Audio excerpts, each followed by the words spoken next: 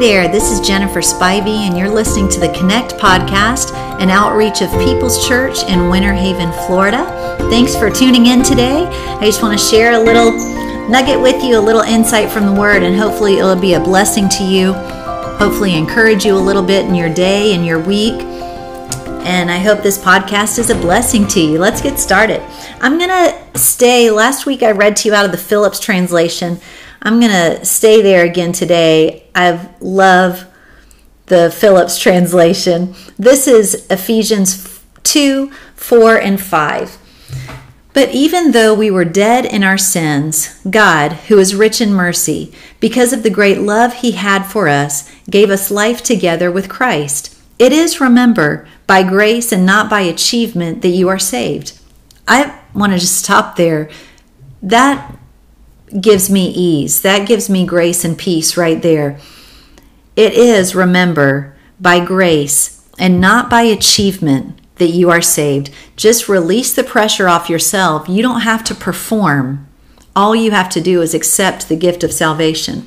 Let's pick up again. And has lifted us right out of the old life to take our place with him in Christ in the heavens. Thus he shows for all time the tremendous generosity of the grace and kindness he has expressed toward us in Christ Jesus. It was nothing you could or did achieve. It was God's gift to you. No one can pride himself upon earning the love of God. Again, that's Ephesians 2, 4 through 5 in the Phillips translation. I just love it. God's love is a gift, freely offered, freely given. You know, even though you might know this in your heart, do you ever have a hard time convincing your head? Do you ever have a hard time trying to be good enough or worthy of God's attention? I don't know about you, but I find that exhausting. We don't have to prove ourselves to him. We already belong to him. The Lord is not above us waiting for reasons to reward you or punish you. He's right here with us, loving us exactly where we are. Imagine giving a gift to your child and having the response be, "I'll just put this on the shelf, Mom, until I'm good enough to open it." Wouldn't that break your heart? Wouldn't you wonder why your child didn't feel good enough already to receive a gift? Your Heavenly Father has lifted you right out of the old life. Maybe there are things in your past that make you feel less than. God has lifted you out of all that, set you up on his great love. Let the past be the past.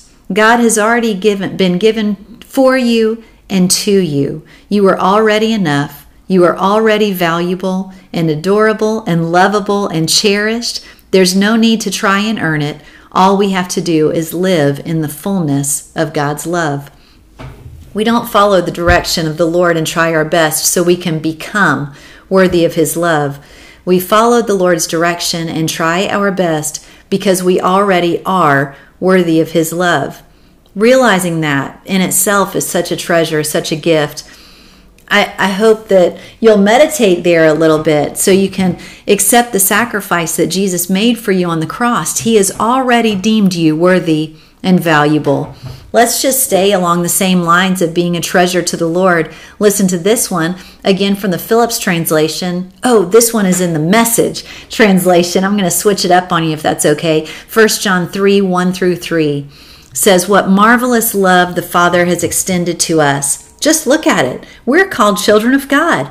That's who we really are. But that's also why the world doesn't recognize us or take us seriously, because it has no idea who he is or what he's up to. But friends, that's exactly who we are, children of God. And that's only the beginning. Who knows how we'll end up? What we do know is that when Christ is openly revealed, we'll see him.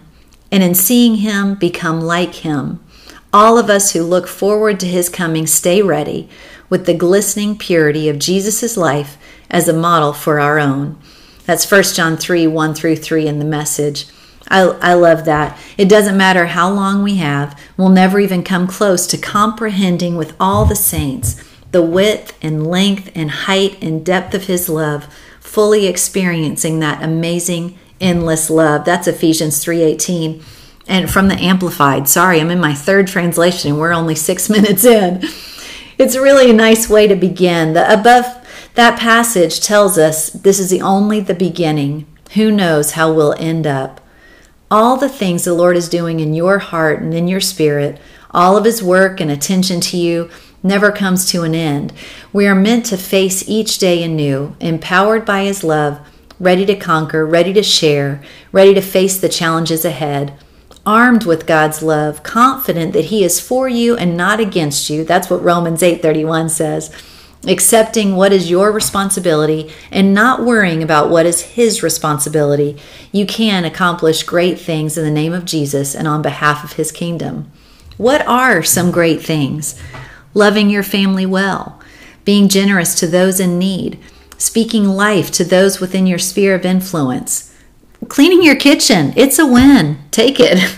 Speaking to one another, speaking to 1,000, being kind to a stranger, being kind to a difficult family member or coworker, accepting love from others with grace, refusing condemnation from others with grace.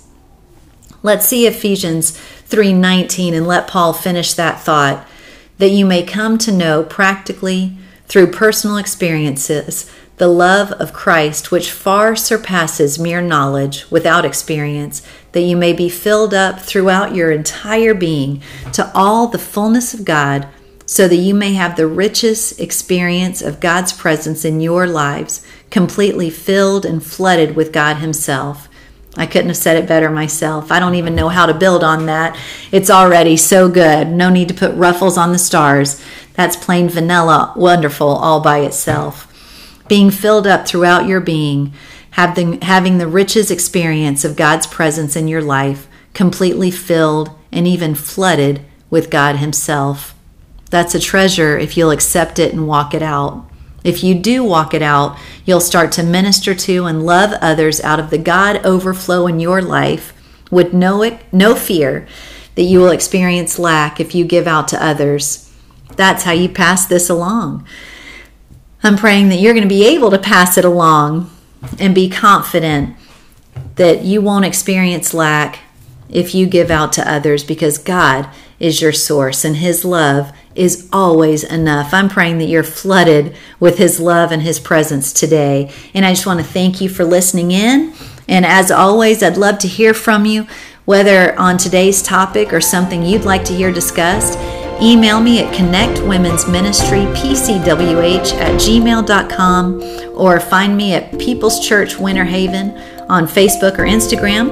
Thanks again for joining me for the Connect podcast, and I look forward to connecting with you again soon.